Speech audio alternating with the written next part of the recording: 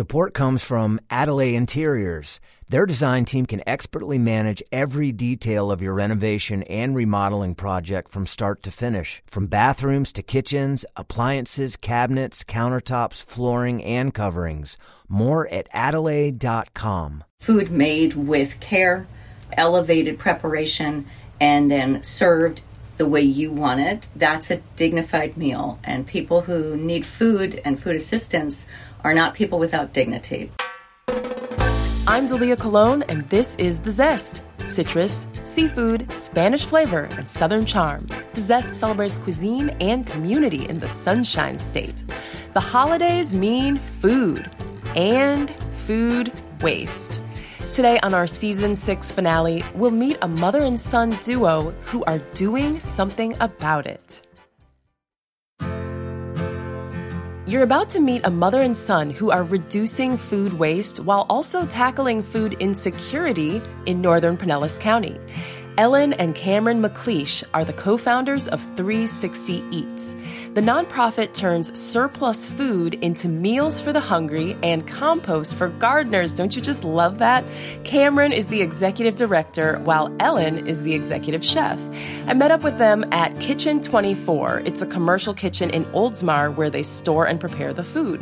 In our conversation, Cameron and Ellen explain why food waste happens, what they're doing about it, and how we can all waste less food in our own kitchens.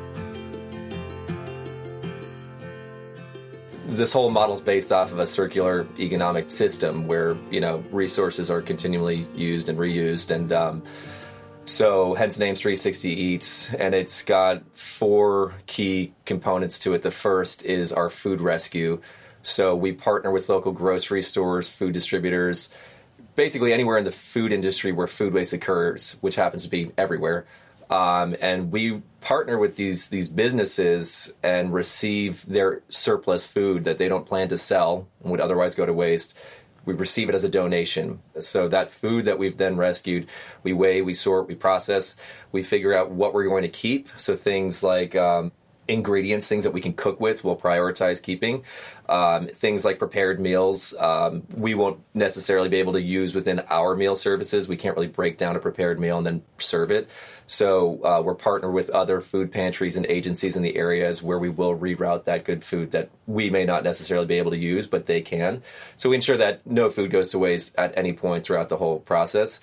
So once the food is prepared, meals are packaged in compostable containers, and then we go directly out into the community with our food truck, and we serve those meals directly to those who are facing food insecurity in our community. And the whole point of that project, the food truck, is to improve access to nutritious foods. A big problem that we kind of deal with here in the food insecure communities is people who lack, reliable transportation to get to supplemental food services. So that's the whole idea with the food truck, is that we're able to bring that food to them in an elevated, dignified dining experience via the food truck. And it's all free meals. And then the last piece to the whole 360-degree system is our composting program. So any food scraps that are generated throughout the cooking process or the food rescue process, we then donate to local gardeners who then compost those food scraps and turn it into compost, which is then used to grow more food. And then the cycle continues. So that is 360. Yeah. Perfect name. Yeah. Ellen, explain to me how the food truck works. That's a new aspect to the business, right? That is the nonprofit. Brand new. We are able to prepare all of the food here in the kitchen, and then we carry that cold onto the truck. The truck is a fully equipped kitchen. Any food that continues to need to be prepared can be prepared on the truck. Once we get to a site, then whoever wants a meal comes up to the truck. We have a menu, so the idea as well is to give people who very rarely are given a choice when it comes to their nutrition the ability to choose to build their own bowl, what they want with the food. So we would generally have 2 bases, maybe a rice and a potato, and then we would have 2 different kinds of vegetables you could choose from, and then 2 different proteins and 2 different sauces. And that way anybody coming up to the truck can say, well, I don't like rice, but I do like potatoes, or I don't want fish, but I'll have that chicken. And it's another level to, Cameron mentioned the word dignity, that's very important to us. The phrase that you are what you eat is something I hold near and dear to my heart. So food made with care, elevated preparation, and then served the way you want it, that's a dignified meal. And people who need food and food assistance are not people without dignity. So we want to be able to give them that opportunity. Oh, I love that. So you're cooking the food, and you're cooking basically the ingredients that people can choose and then make their own bowl? Mm-hmm. Yes. Like, what does a typical day look like for you in the kitchen? Hundreds of pounds of potatoes to chop and maybe roast in the oven or mash. Hundreds of pounds of rice that we cook up with whatever kind of flavoring that I have on hand. It's like that cooking show where you get the basket and you open it and it's like, what are you going to make with this? It's got to be nutritious. It's got to be flavorful. Go. So that's my weekly Do you have help? MO. We operate on a volunteer basis. So we have, through our website, the ability to access a volunteer calendar, which has every shift that we need volunteers, extra hands for. We're always looking for more. We could always use more hands, especially as we're expanding our meal services with our food truck. So that's how we do it. Now, we're sitting here in this small pantry full of peanut butter, boxed almond milk, peppers, beans. Why would a store or a restaurant be getting rid of these? These are shelf-stable foods. You also have a freezer with meat and things, and then a fridge with fresh produce, which is a little more understandable because those don't last long. But why is there so much waste like this to begin with? It's a question that we've asked ourselves from the very beginning, and as we've been doing this, we've become a little more familiar with the reasons behind why all this food is going to waste. I mean, one of the most common things that we see is when packaging is damaged during the transportation process. And I'm not talking about, let's say, a can that's dented. I'm talking about maybe the box for a pack of tuna opened up on the side, but all of the cans are still perfectly fine inside. Depending on, what store location it is, policies prevent them from, being able to sell that. I mean, a lot of it as well as things that are approaching or past its sell-by date, which is very much different from an expiration date. I think a lot of people kind of mix that up, it's still perfectly good food. That's a lot of kind of the dry foods, things like canned goods and stuff, which, will last a good amount of time past their suggested date of use. Something else I've seen is the need for, especially our supermarkets, to have a perpetual display of plenty. Sometimes they're just getting rid of one item to put in the new one, and to fill that shelf with something new that people might want to buy. So there's some carelessness that I've observed as well in how we treat our food and what's viable. And I know, like a lot of the beautiful produce that we receive in perfectly good packaging, I'm like, did you just get another shipment in? And one comment, too, I might say, in the industry, I am a professional chef. I've been I opened the Fenway Hotel. I was at Elevage at the Epicurean Hotel in Tampa. And I know that the standard is when you're receiving food into a restaurant, you can't accept that damaged box because you can't verify what damaged it. So a lot of times the food is perfect. All the time, I think. We get good food. Mm-hmm. We very rarely get anything that we're like, wow, this couldn't have been sold, other than, as you said, the produce, which can be a little more vulnerable. But wow, I didn't know you were a professional chef. Yeah. What are the easiest foods to use, and what are the hardest? Do you ever get a can of sardines and you're like, what the heck are we going to do with this? Always. That is my life. What am I going to do with this? With this sustainable model, it's definitely easiest to look at your starches and just know that's going to be a base, whatever that starch is, whether it's quinoa or rice or a potato or a pasta. So that's very easy. Proteins, very easy. I know what to do with those. The vegetables, again, that's another easy one. Just keep cooking them so they don't spoil. Someone will eat them and make them taste good. But those wild ingredients are a lot of fun for me, too. I really, because who's going to see that little can of sardines, and what can I do with that? Can I make that into a dressing? I mean, whatever you want to do with it, it's fun. What's the most unusual donation you can recall? That's a tricky one. We get unusual things every week. This is one of the funniest ones we got. Someone donated a jar of dried beans, and the name of the beans was, what was it called again? It was... redneck bubble bath, and it was a picture of a guy in a bathtub with bubbles floating up. You can paint the rest of the picture there, but yeah, that was definitely a bizarre donation that we received. That Good is memory. amazing. Yeah, That's amazing. yeah. Where do you keep all the food? Because before we started recording, Ellen, you mentioned that you have some of the food in your house. The dry goods, occasionally we do run out of room here, so that's some of them do wind up back at my house until we can get them here. And So, Cameron, how do you wrap your mind around the fact that there's more food waste than you can even store here, and yet there are hungry people? It's something. So I kind of started this journey back in 2015. I was traveling and I was exposed to dumpster diving through a community of backpackers there. And it was at that point that the food system was totally flipped on its head for me. Everything that I'd grown up, luckily I had my mom who's always been very conscious with regards to sustainability and, making the most of the food that you have available. But it was the first time that I had seen, commercial food waste in that kind of capacity. And so for me, it's been something that's been on my mind for a while now. I'm not as shocked as I once was when I first started, but it's something that, every now and then I'll think to, for example, we're partnering with Earth Fare, local grocery store, and there's days of the week where we just simply can't pick up food. They'll call us and say, hey, we've got a couple 100 pounds of really high quality food items here. Can you pick up? And we just don't have the capacity. So we'll try to, find another organization that can pick up, etc. And so I guess in moments like that, it's kind of like a reminder of like, this is really a serious problem. And it's proof of a broken food system. Honestly, you have billions of pounds of food going to waste every single year. And yet in America, I'm sure these figures have gone up since the pandemic, but originally it was 1 in every 8 individuals was considered food insecure.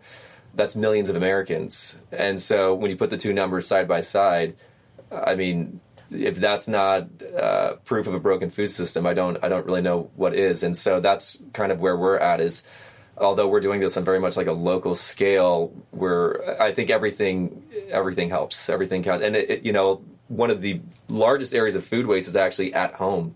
That's something that we try to do not only through the work that we do in the community, but also, educating people on social media, et cetera, giving them different tips and tricks of how to be a little bit more zero waste and sustainable in their own kitchens. And so anyways, I feel like I've gone on this tangent. And on that point, I will share with you that I have had more than once a volunteer who had come and cooked, over a course of time with me, say, you've literally changed how I think about my food preparation at home. They're like, I can hear your voice, Ellen, every time I have that, that piece of carrot that I'm about to throw out and think, well, wait, could I continue to use this for food? Is it like they're thinking now at home how to be less wasteful, and that's also hugely impactful to the problem. Well, I'm glad the two of you brought that up because this is amazing, but not everyone can operate something like this. So what are some takeaways for us at home, or maybe a challenge? I mean, going into the holidays, there's a ton of food waste. You end up throwing out the turkey or the cranberry because you just get sick of eating it. Like, what a luxury to have that problem. So what do you do with that little piece of carrot or other food scraps? So it starts with the mindset. If you just reset your mind, we're not looking for perfection, progress, not perfection, to be less wasteful. If that's your mindset, it's going to alter how you shop for your food. If you know that 5-pound bag of carrots, we'll just stick with carrots for an example, is more than you will ever use, don't buy them. Find the ones that are loose. Or talk to your supermarket manager and say, I wish the food came in smaller proportions because my family will only eat 2 pounds of carrots. The rest will go to waste. So things like that, you can start to change the way you shop. So you'll shop less wastefully. Use Google. Use the internet. What can I do with carrots? /recipe. And 8 million ideas will come up of how to throw that raw carrot into the next bottle of salad dressing in the blender. Boom, you've got a delicious carrot-flavored vinaigrette. There's so many things you can do with food that I think a lot of people, if you just use, just Google or ask someone who cooks, I have this stuff, what can I do with it? Also, when I see this a lot at home, and I have been guilty of this in the past, I'm having people over for dinner, I want to impress them, I'm going to make that Thai chili dish. So I buy my little Thai chili paste in a jar. I use a teaspoon of it, and then what? So sometimes it's also thinking about just what is the flavor, what is that ingredient going to bring to a dish, and it doesn't have to be Thai anymore. Suddenly it's just a little bit of heat, and maybe I want that in my chicken soup this week. It doesn't matter that it's Thai chili paste. I just want a little heat in my chicken soup, so I'm going to throw that in and use it. So that's the other thing, I think, is just to look at what you already have in terms of flavor, texture, what can it bring to any dish outside of some defined culinary purpose, and then Google, be creative and have fun with it. Yeah, and I'll say another thing as well, composting. So if you have access to, if you've got property with a yard or something, the process of composting is incredibly easy. There's a lot of information online of, how to get you started. And in the event that let's say you live in an apartment, right, and you don't have the space to compost yourself, there's a website called makesoil.org, which I think is pretty active nationwide. It basically is a map, and it shows you composting host sites. So people can, sign up and turn let's say they've got a big yard or something, they can turn their yard into a host site. So people who have food scraps can log into this application, find the nearest composting host site, and then go and take their food scraps over to their composting setup and let them compost their food scraps. So you don't have to have the space to necessarily compost. There's resources available for you to really make use of those food scraps. And I think one thing I wanted to add as well is it's important that people understand why we should reduce food waste. Apart from it just, I think most people can understand that it's bad to waste food, but why is it bad to waste food? We know that food waste is one of the largest contributors to greenhouse gas emissions, right alongside, I believe, roadside emissions. This, of course, furthers the global warming effect. So it's imperative that we start to correct our behavior if we want to sustain as a species, as a world, really. And so I think that people need to start shifting their mindset to, it's one thing to know, oh yeah, it's bad, to waste food, but another, why is it bad to waste food? And to understand the gravity of the situation is that if we don't start correcting our habits now, this will lead to further irreparable damage. So, and that's very much important for people to understand. So, where had you been traveling when you were backpacking and saw people dumpster diving? Yeah, I was, so I left London, I studied in London, and then I was working in some dull IT job and said, I want to go see the world. Pretty much in one day, left my job, broke up with my then girlfriend, and booked a one-way ticket to Australia. I know it was a little harsh. Wow, but, you were decisive. I was decisive. I was in that mindset at the time, and I wanted to see what the world had to offer. And I'm so glad that I did, because I would not be sitting, with you here today if it was not because of that. So, but I ended up in Australia. That was my first location. And within 2 weeks, I had stumbled on this community of backpackers that were living together in a shared house. There was about 30 or so, give or take, and there were always new people coming in and filtering out, but there was always a small core group of people that kind of lived there full time. And when I first arrived, I was jet lagged, not in the mood for conversation. I just wanted to sleep. And they invited me in, and they're giving me a tour of the place, and they take me to the kitchen, and the kitchen honestly looks something similar to what you're seeing here in front of us, just full of all this, gourmet food. And I'm saying, wow, these guys got a big, budget for food. they're spending hundreds of dollars on food every week. And they told me, well, actually, we don't spend any money on any of this food. This is all good food that we've pulled from local grocery stores, dumpsters. And I'm not going to lie, when I first heard that, I was disgusted. I was like, I need to find a hotel. Typical American. Yeah, exactly. I was like, this is so gross. These guys are eating, trash. That was and I think most people, when they hear about it for the first time, they're like, that's absolutely gross. Mine on that Skype call. I was like, right. You're eating garbage? My baby is halfway around the world eating garbage. Yeah. So it took me a couple weeks to kind of adjust to their living style, and then eventually they invited me to come on a dumpster diving mission, if you will. And we went out to a local grocery store, and opening up that dumpster for the first time was like opening up a treasure chest. I could not believe my eyes. I mean, there was, gourmet cheeses and breads and meats and etc. They had timed it so that they knew exactly when they were throwing the food in the dumpster. So it was all still perfectly fresh. And so that inspired me to see, how far down the rabbit hole could I go? Like, how big was this problem? So over the course of about 2 years, I made it my goal to try to source a majority of my food from the good food that grocery stores that turn away. And I was pretty successful in that. I would say probably about 60 to 70% of the food that I consumed over the course of those 2 years was from grocery store dumpsters.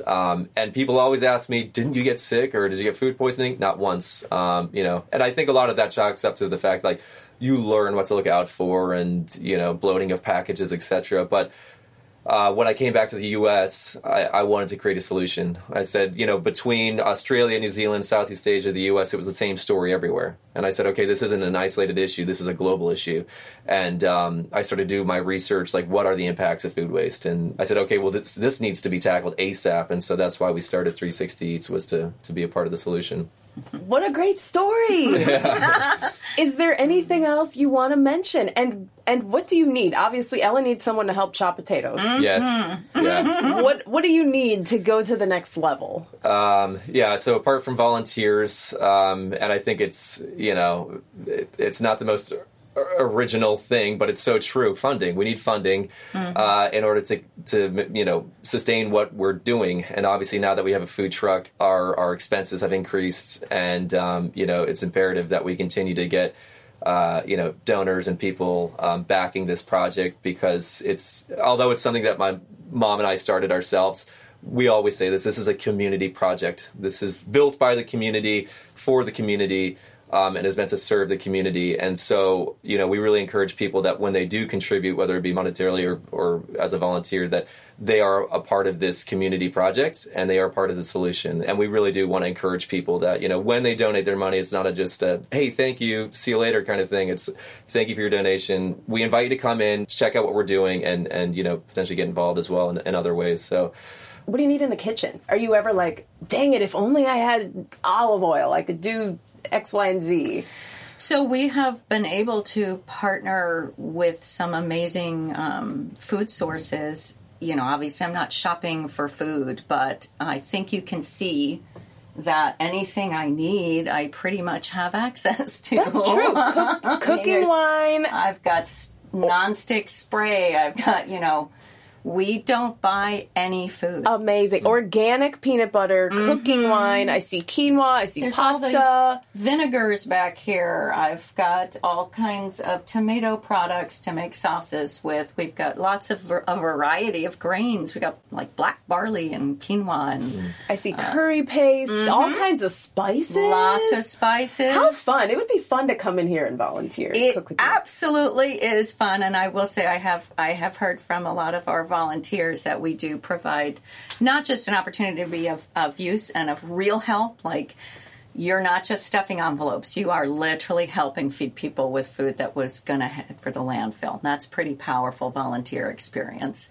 But I think you can see we're pretty relaxed. We think everything should be super enjoyable as well and inclusive. It's all, you should feel welcome, and I think people do when they volunteer with us. And adding to that, actually, it's an opportunity for people to learn some culinary skills. True. And potentially use that in other aspects of life. And a great example of that is we had a volunteer, Emily, who volunteered with us for about 6 months. She was working in IT wasn't satisfied with her career choice. That sounds familiar. Right. Right. She broke up with her boyfriend. Yeah, right. Yeah. No. Yeah, I may have nudged her a bit. No, but she wasn't happy where she was at, and her dream was to become a chef. And so just by volunteering with Ellen in the kitchen over the course of about 6 months, she had gained the culinary skills and experience that she needed to land herself a job as, I believe she's a line cook now for Roca, which is one of the top restaurants here in Works. in Tampa. Yeah. And that's something that eventually we want to open up for people in our community who would otherwise have barriers to employment. So giving them, job experience, job training, potentially at some point if we get the funding, an opportunity for a livable wage, maybe hire some of these amazing folk to come on and help Ellen, cook. And it's that all falls back in that 360 degree. It's full circle, right? Mm-hmm. Giving to the community, bringing the community in, and, having them be a part of the solution while at the same time being able to sustain themselves and their families. So. And I'm going to add one more thing to this, in that there is also an amazing opportunity for people who are cooks, who are chefs. There's no ego in my kitchen, and so if there's a professional chef, and I have a few of mine that will come in and help out, I'm like, there's the proteins, make them taste good. Like, you would also, as a professional cook, be able to come in and have fun, play with all the food, all the ingredients, and also be of incredible use and service. So it's a way to use those professional skills and your creativity to also be of service. So. How cool. Thank you guys for all your time. I know you've got potatoes to chop and probably groceries to drop off or pick up, so I really appreciate this. This is very inspirational. Well, we appreciate your coming and helping us get our message out there. Ellen McLeish and her son Cameron McLeish are the co-founders of 360 Eats. You can see a photo of their sustainable food truck on our website, thezestpodcast.com. I'm Dalia Colon. I produce The Zest with Andrew Lucas. We get help from Chandler Balcom, Hannah Abdelmajid, John Vargas, and Mark Hayes. We're taking off a couple weeks for the holidays, but we'll be back in January with some tasty new episodes for you. So until then, have a safe and happy holiday season, and thank you so much for listening. The Zest is a production of WUSF Public Media, and for the final time, copyright 2022.